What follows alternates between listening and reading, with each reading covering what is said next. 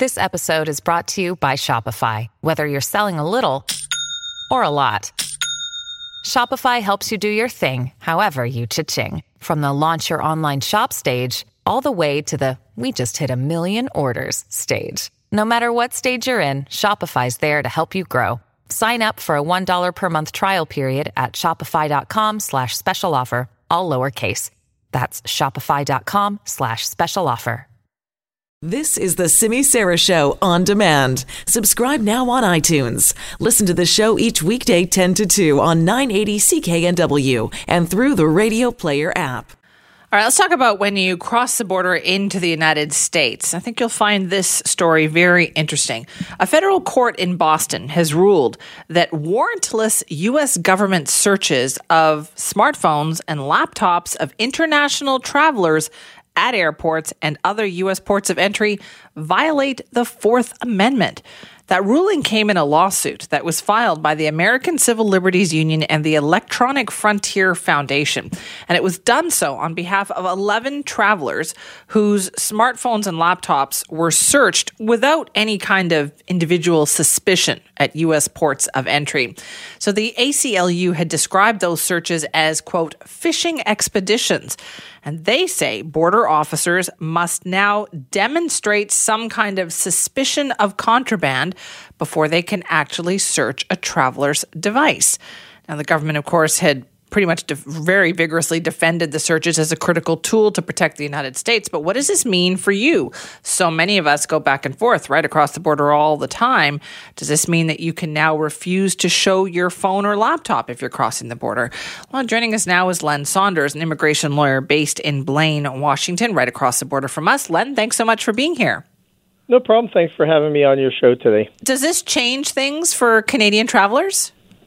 Well, I think it's going to have basically a chilling effect on the border officers, the U.S. officers at the border. It's going to probably make them think second before just asking anybody to search their phone. Up until now, has that been the case, though? So they could say, can I take a look at your phone? And we would have had to have handed it over. Absolutely. They had carte blanche. They could ask anybody at any time to basically start, scrolling through their phone, looking at whatever they want. Oh, do you think that was something that they were actively using? Absolutely. A lot of the waiver cases that people have retained me for, especially recently, were because they went through someone's phone and either saw text messages or photos, and they said, here's the incriminating evidence.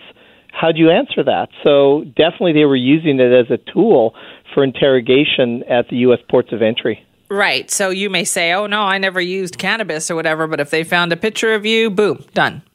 Absolutely. And frequently, when I've been inside the border, I'll see officers asking Canadians politely, can I see your phone? And then they say, what's your password? And people readily hand them over. And I think, you don't have to do that. You could always say no. But then they become afraid that if they say no, they're put on some other list, right? That will absolutely expose them to heightened interrogation. So does that mean that you're a troublemaker and you get put on some other secret list? Exactly. But I'm serious, though. Is there another list? Like, is there some other problem that if you say no, what happens? Well, so usually what I tell clients is if you don't cooperate, they're not going to let you in. So you're going to get denied entry. And then what they do is they put a lookout on you so that the next time you come to the border, whether it's the next day, a week later, a month later, or even years later, you'll be sent into secondary. And the last remark will be subject refused to allow search of his or her phone. And they're probably going to ask you again. What this changes, this court ruling, it gives the officers less discretion because now there has to be reasonable suspicion. So at least it's somewhat of a chilling effect on them just asking anybody for any randomly. Reason. Right. So exactly. Up until now, they could have just asked every single person, can I see your phone? Yes. Now, they don't do that because, the lines would stretch up to the North Pole with Canadians seeking entry. But if they had any suspicion on anything, they could basically just say, I want to look at your phone. Now they probably have to articulate it and have some reasonable basis to actually start going on that fishing expedition. Okay, here's my question then, Len. What do we consider to be a reasonable suspicion? Like, what do they have to say to you? Well, it's interesting because I think you have to have criminal activity. So it can't be, okay, have you smoked marijuana in the past? So they have to have some criminal basis. And it's interesting. I'm actually surprised that this court ruled on this because my understanding has always been when you're seeking entry to the United States, you really have no rights because you're not protected under the Constitution because you haven't actually been admitted. Yeah. Even though you're on U.S. soil, you haven't been admitted. So I'm actually surprised that the court was so generous in this ruling on saying that people actually have rights at U.S. ports of entry. So it's definitely encouraging. It is, but I wonder as well, how long does it take for something like that to filter down to the border guards? Well, it's interesting. I actually made some inquiries today, and as of today, there's been no changes at the local ports. Usually it takes about a week or two for memos to be generated and sent out.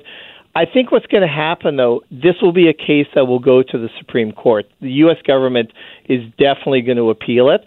So it'll be interesting whether it takes a year or 2 years to reach the Supreme Court. What's going to happen in the meantime? This ruling is on the East Coast. These local ports here in Blaine and Point Roberts, they're all under what's called the Ninth Circuit, which is actually a court down in San Francisco.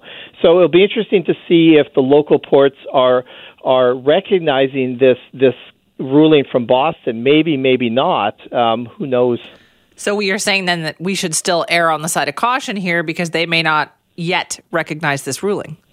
Well, exactly. I don't think there's going to be any changes overnight on asking individuals to search phones, but I do think I'm going to see it on a less frequent basis because until this ruling, I always said they can ask whatever they want, whenever they want. There's really nothing holding back officers from interrogating Canadians going through their laptops, cell phones for any reason.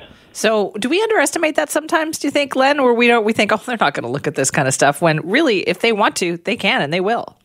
Well, exactly. And so I tell clients, if there's anything you don't want the officers to see on your phone or to read, leave your cell phone at home. You can always get a U.S. cell phone just for traveling back and forth.